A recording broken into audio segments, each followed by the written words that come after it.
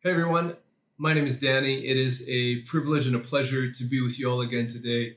If we haven't met, it's weird to meet sort of this way, but good to be here. And in the future, I certainly hope to meet you face to face. If we could do that again, that would be incredible. Let's do that sometime. How about we start with prayer? Let's pray. Father, we just ask that this morning you would speak to us. We want to hear words directly from your mouth. Lord, communicate to our hearts and souls. Use your word. Speak to us. Illuminate scripture to us this morning. We love you. Amen. So I have a friend. His name is Kenny, and he's an American guy. He was living down in California, kind of near LA, and he's got three boys. And the three boys are bugging him, Dad, please, we want a pet. And he kept saying, we can't get a pet. We don't want a pet. No. And eventually, his one said, please, they're begging him, please, we need a pet. And so he said, fine.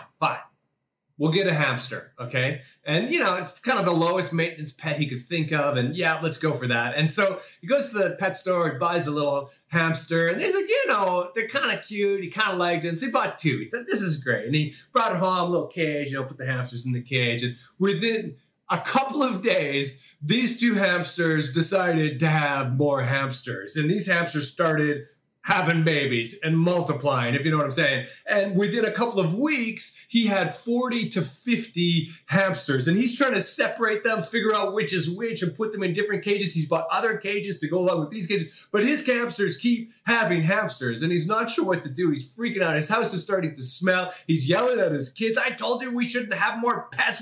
This is terrible. And one day, his son comes home from school, and his son's got this written announcement that the school is having a school fair and they're raising money for a charity. And so they're asking all the students to bring something to the fair to auction off or sell off or whatever, that they can give all the money to whatever charity it was. And Kenny has a brilliant idea. He's like, let's take pictures of all of our hamsters and we'll make up little cards that say adopt a hamster. If you pay $5, $10, whatever it is, you can adopt this specific hamster. And so the kids were like, yeah, great way to get rid of these hamsters. And so they took pictures of these 40, 50 hamsters, made it up little cards, and the kid took them to school the next day. The fair was going to be on the following Monday. But they thought, let's give everyone a chance. Of course, parents will have to approve this. So they took the cards to school. All the parents got the cards home. And sure enough, by the end of the week, all these hamsters had been adopted. All he had to do was take them to the school on the following Monday, and the parents would come take these hamsters. And Kenny's like, finally,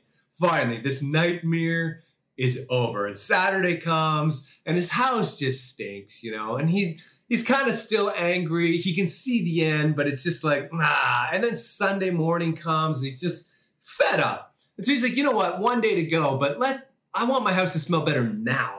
And so he's like, I'm going to just put these hamsters outside. They can live outside for a day. And so he takes all these cages with these 50 hamsters, puts it outside. And then he's about to head to church. But he's thinking, this doesn't look good. What if a cat comes along or a dog or something and kills these hamsters? Obviously, they've all been adopted. This is terrible. I know what he'd do. He thinks, I'll put a tarp over them so that, they're kind of protected. And he does that. He puts this tarp over them and they head off to church. And a few hours later, they come back and they look under the tarp to check the hamsters. And again, I want to tell you, they live in LA. It is hot. And what he did was create a furnace and essentially committed hamster genocide here. And he looks in and all these hamsters are dead. And he's freaking out and his kids are crying. Why'd you kill the hamsters? He's like, I didn't want to kill the hamsters. And now he has a huge problem. You see, all these hamsters have been adopted. Kids are expecting not just a hamster, but a specific hamster. So the rest of the day, Kenny's going to every pet store in the area with all the pictures saying, do you have a hamster that looks like this hamster? Great. And then he goes to another, I need this hamster, and literally try to buy 40, 50 hamsters to replace his dead hamsters. I kind of feel like the last 20 months or so of my life, there's been a bit like this.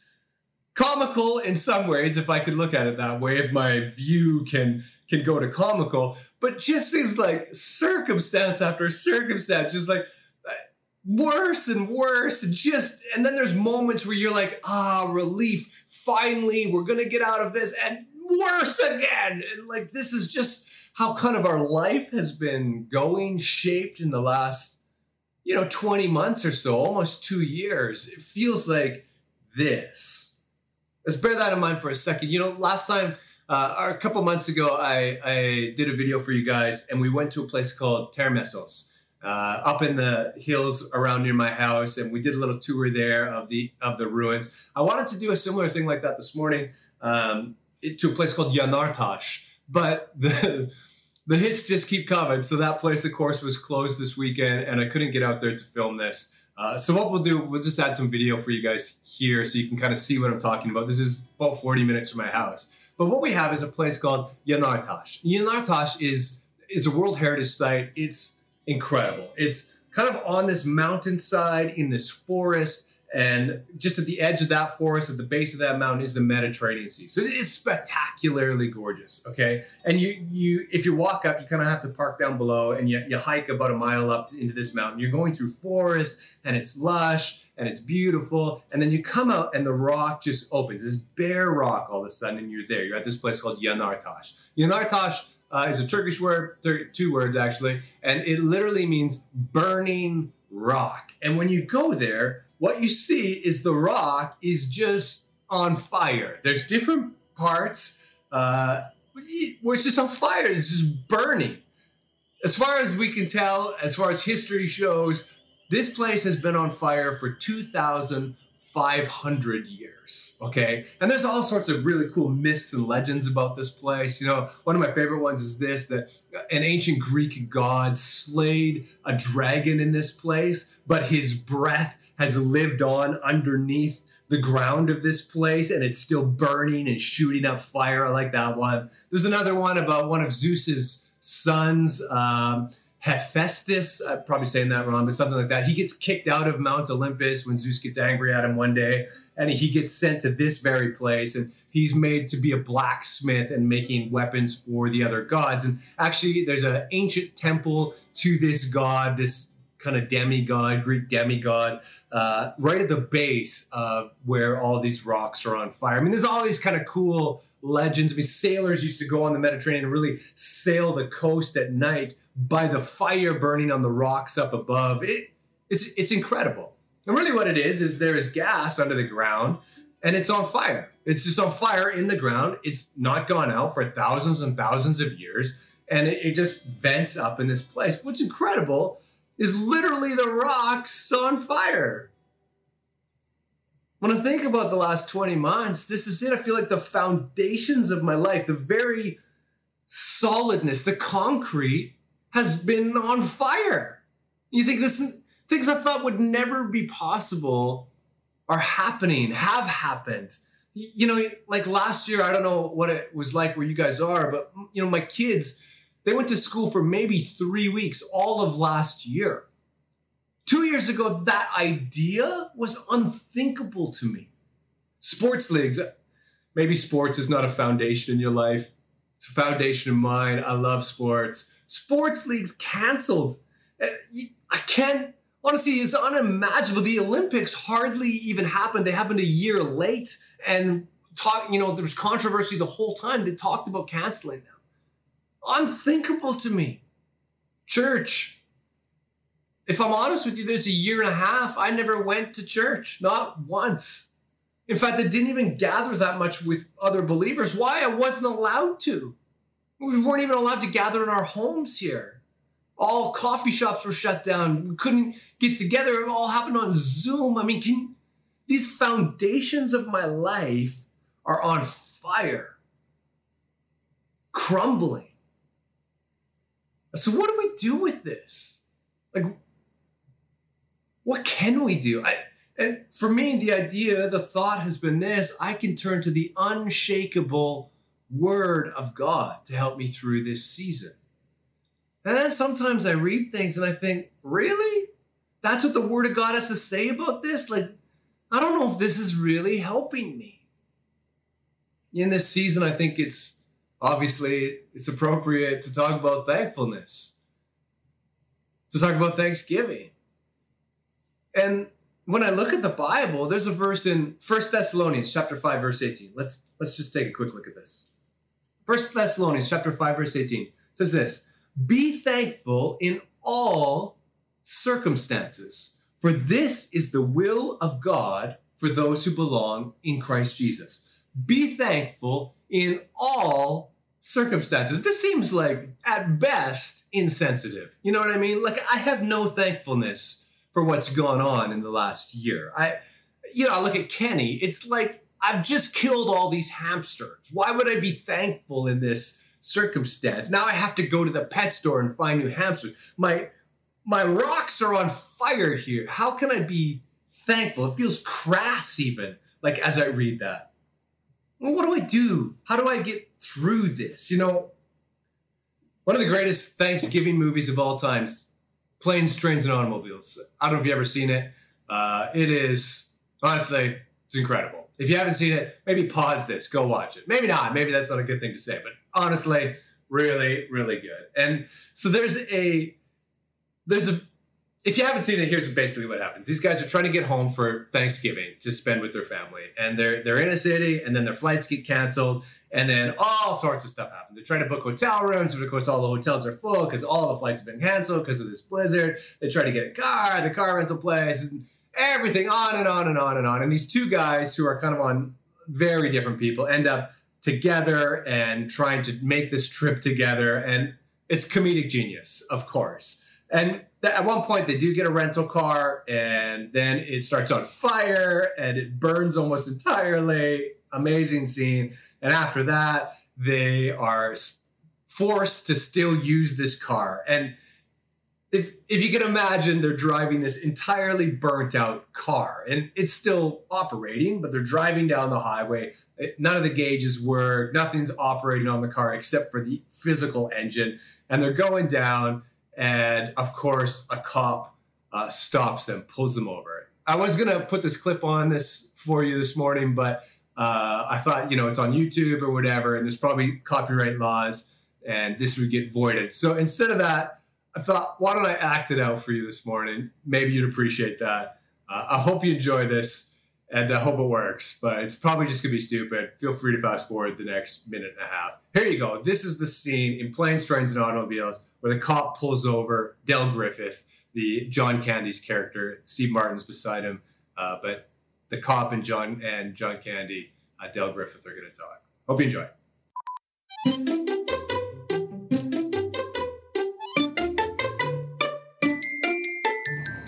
Do you have any idea how fast you were going? Wow, funnily enough, I was just talking to my friend about that, and our speedometer is melted, so it's very difficult to say with any degree of accuracy exactly how fast we were going. 78 miles per hour. 78, huh? Wow, I can buy that. I mean, you would know. I guess you'd know better than us since we've got a melted speedometer. Do you feel this vehicle is safe for highway travel? Yes, I do. I really do. I believe that. It's not pretty to look at, but she'll get you where you need to go. Now, you got no outside mirrors. No, we lost that. No functioning gauges. No, not a one. However, the radio still works. Funny with all this mess. But yeah, that's the only thing that really works well. And it's as clear as a bell, you know what I mean?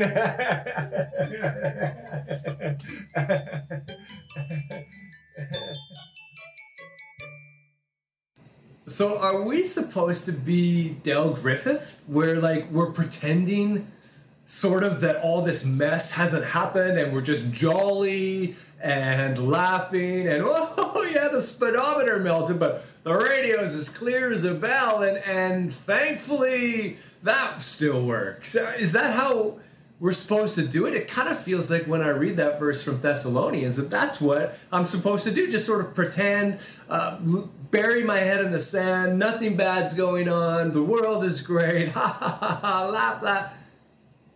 But that feels so wrong. Interestingly, Jesus finds himself in a similar situation. The word similar there you might need to extract a little. Probably not very similar to Planes, Trains, and Automobiles. He's not trying to get from one place to the other in the middle of a blizzard. But he's having a really, really hard time. And we can look at what he did. If you have your Bibles again, let's look at John chapter 11.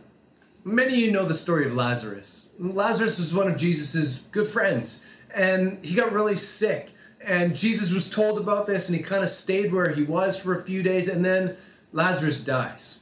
And then Jesus is like, well, let's head over there. And all of Jesus's students, all of his disciples were like, well, we're just going to head to this funeral now? And Jesus is like, let's go. Come on, let's get going. And they head off. And we do two things, I think, when we read this story that aren't really helpful. The first thing that we tend to do is we look at it, and because we know the ending, maybe you don't know the ending, but not to spoil it, we're going to read in a second, Lazarus gets raised from the dead. Jesus raises him from the dead. And because we know that, we kind of minimize the pain and hurt of what all these guys are kind of probably going through at this moment to know that their friend just died.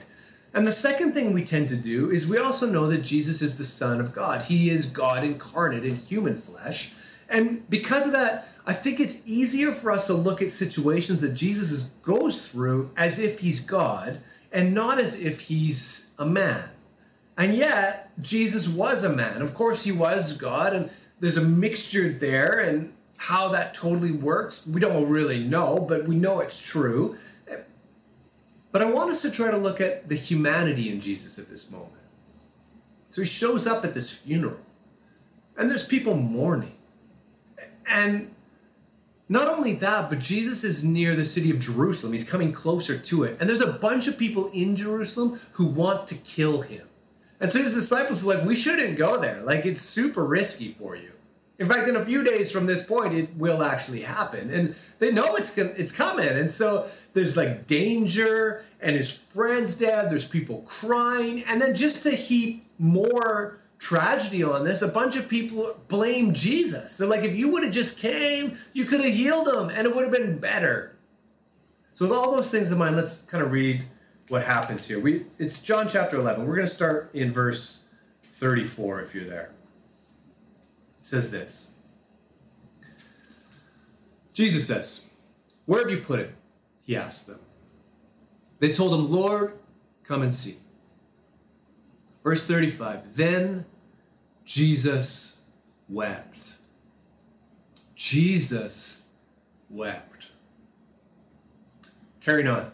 The people standing by said, see how much he loved him. But some said, the man healed the blind. Couldn't he have kept Lazarus from dying? Jesus was still angry as he arrived at the tomb. A cave, a stone rolled across its entrance. Roll the stone away, Jesus told them. But Martha, the dead man's sister, protested, Lord, he's been dead for 4 days, pardon me. The smell will be terrible. Jesus responded, didn't I tell you that you would see the glory of God if you believe? So they rolled the stone aside. Then Jesus looked up to heaven and said, Father, thank you for hearing me.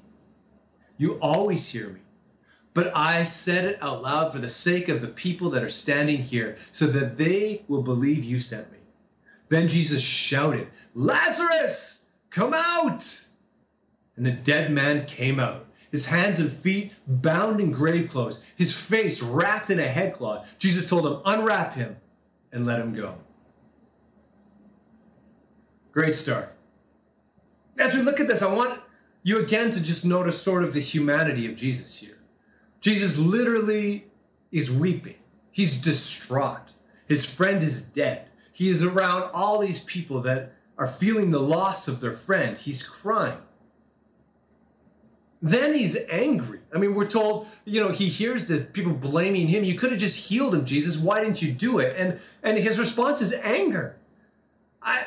This last season for us, I've responded in both these ways. I don't know if you have. There's been times where I've just cried. Like, why is this happening? There's been other times where I've just been angry. And then Jesus, in his prayer, says this, Father, thank you for hearing me. He gives thanks.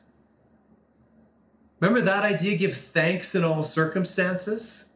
It's not so that we could be like Del Griffith and sort of bury our head in the sand and just pretend it's okay.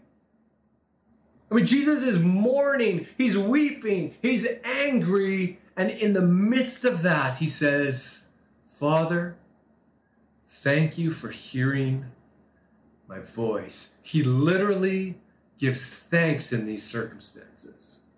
I am positive that this idea, give thanks in all circumstances, is birthed at this very place where Jesus' disciples are witnessing him giving thanks, and they're saying, wow, this is how we must respond in all circumstances. So where does that leave us? I'm sure many of you are mourning the loss of the last year of your life, mourning that your foundations are on fire, just like Jan Artash. I'm sure many of you are angry. In fact, I'm not where you are, and I'm sure the responses have been different, but people here are angry and fighting about things that were unimaginable to me a couple of years ago. Can you imagine a church splitting because there were differing opinions on whether or not to get a vaccine? I mean, 2 years ago, if someone would have said, yeah, this is happening, families are literally breaking up because of this, I would say, you're crazy. But that's what's happening. We're angry. And yet I want you to know this. You can give thanks that God hears your voice. He hears it. Now, it may not feel that way. Maybe some of you are out of work. Maybe for the last year, you haven't been able to find a job, and you prayed every day, God, I need help. Help me find a job. And it seems like God isn't listening. God doesn't hear your voice. I'm not really sure how to respond to that. Because your feeling's legit, but I know the unshakable foundation of Scripture says God does hear your voice. 1 Peter chapter 3, verse 12 says, for the eyes of the Lord are on the righteous, and his ears are attentive to their prayers. And you say, well, that's not me. I'm not righteous. But see, you are. See, because of what Jesus has done for you, you have taken his righteousness and you have become righteousness yourself. You are righteous. This is literally about you. 1 Peter 3:12 says, God hears your prayers. He hears you. You can be thankful of that. He may not be responding the way you want him to. In fact, in my life, I would say he's not responding the way I want him to. But I'm still thankful that he hears me. There are times in my life where I just want to be heard. And God is listening. He hears your prayers. He understands you. And then the response from that, which may get even more complicated, but I think it's worth looking at. It happens in 1 John chapter 5 and verse 15. It says this, and if we know that he hears us, whatever we ask, we know that we have what we asked of him. And again, this is complicated because it doesn't feel like that's true. And there's all sorts of theological ramifications. I'm sure you've heard sermons on this before about praying into the will of God and all these kind of things. The truth, I don't know if I understand all that or if I buy it, but I know that he hears me. And because he hears me, I have what I ask for. It's just not always the way I've asked for it. But I can be thankful that he hears it. See, with this then, what Jesus does, he thanks God for hearing his voice, and then he ushers life into a situation. He literally raises Lazarus from the dead. In our anger, in our frustrations, with our voices, we tend to be bringing death into situations. And it's easy to respond that way, to respond, again, just to the vaccine issue, whatever side of this issue you're on, it honestly doesn't really matter to me, but it's easy to get angry and blast your anger at someone who has a differing opinion and then cause this to break relationship, to break churches. And this is not what God wants. God wants you to be thankful that God hears your voice and to bring life into situations, not to bring death. He wants you to take those words and instead of just being angry and spewing off to say, God hears your voice too. Why don't we pray together about this? Why don't we worship together about this? Why don't we do actually what's more important in this situation and trust the Lord together? I don't know how that looks or the ramifications of it, but I think it's beautiful.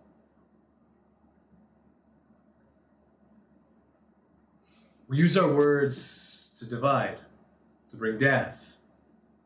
But if we can find a way to be thankful, the next thing that tends to come from our words is life. I have a friend, his name's Ahmed. His job is, he works for the city that he lives in, and he works for the water department. And when people don't pay their bills, he goes to their house and he puts a clamping device on their water. And so he shuts their water off so they can't get it until they pay their bill.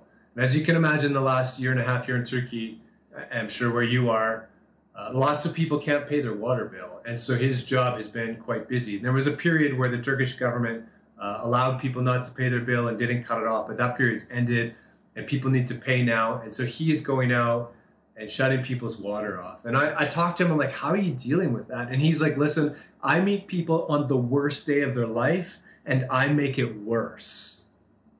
They can't pay their bills. They have no money. And I show up at their house and I say, now you have no money, you can't pay your bills, and now you don't have any water. I'm like, how do you do it? He's like, it's really hard. It's like lots of days I come home and I cry. One day, about a year ago, this lady, Aisha, she hadn't paid her bill for months and months, and got the call, you need to go to this woman's house and cut off her water. And he went out there, showed up at her house, and she's crying, don't cut off my water, I need water, how am I gonna live? And he's like, you have to pay your bill, I have to do this, it's my job, I don't wanna do this. And she's crying, he doesn't know what to do, he puts the device on, and he's leaving, she's like, please, please help me. And he's like, listen, he doesn't know what to do. He's got nothing. And so he says, here's my phone number, my personal phone number. Take it. And he writes it down for her. And he's like, if you just pay your bill, like the moment you do it, I will come out here and I'll take this device off. You won't have to wait. You won't have to go through the system. Literally pay it. I'll see it. Text me. I will come out here and I will remove this device. And this woman, hopeless, just says, whatever, I can't pay the bill. And he leaves. Well, about a month ago, almost a full year later, this woman sends him a text. I paid my bill. Can you come take that device off? Can you take the clamping thing off my water? And he's like, wow. And he checks the system. Sure enough, she did pay her bill. And he drives out to her house and he's taking the device off. And he's like, how's this last year been? And she's like, it was incredibly difficult. And she'd been borrowing water from her neighbors. And there was a well down the road. She'd been pumping water from there. And she's like, I didn't have a job. I couldn't pay my bill. And she's like, actually, I still don't have a job, but I got some money from my mom and I was able to pay my bill. And first step here. And she's like, life is hard. And he says this, he says, can I pray for you? And she's like, I'm an atheist, I don't believe in God at all. And he's like, that's okay. I still want to pray for you. Like, pray that God would bless you. Pray that you find a job. And he says, I believe that God hears my voice. She's like, okay, whatever, you're crazy. And so he prays for her. And she, in a small way, experiences the presence of God. And she's like, what just happened? He's like, yeah, that was God touching your life because he loves you. He says, actually, in my car, I have a Bible. Would you like a Bible? I could give it to you as a gift. And she's like, I don't read that stuff. I don't believe in it. He's like, listen, God believes in you, and he's got a message for you in the Bible if you want. He's like, I'll just give it to you. If you read it, great. If you don't read it, that's okay. You can have it. It's my gift to you. And he gives her the Bible, and he leaves. And the next day she calls him. She's like, what is this book? She's like, you got to come out here. And he drives back to her house. She's like, I didn't sleep at all last night. I just was reading the word of God. And it's incredible. And for the next several weeks, every single day, they meet and read the word of God together and see his promises for her life. And she starts to experience the life of God from these words. And they begin to pray together. And I met her about a week and a half ago. I drove out to the city that they live in. And she says to me, she's now wearing a cross. She says to me, I want to be baptized. God is the best thing that's ever happened to me. And I'm like, this is incredible. How's your life going? She's like, well, I still don't have a job. I don't have any money. I can barely pay. I might not even be able to pay my water bill next month. But she said, in this incredible circumstance, I've been able to meet God. And it's all okay. I have life now. And I give thanks for it. I mean, this woman's in the middle of tragedy still, and she's literally thanking God. We're going to go baptize her in a couple of weeks. You carry that power with your words. You can bring life into situations. It may not change the situation. It still may be tragedy. I don't know how long this lasts.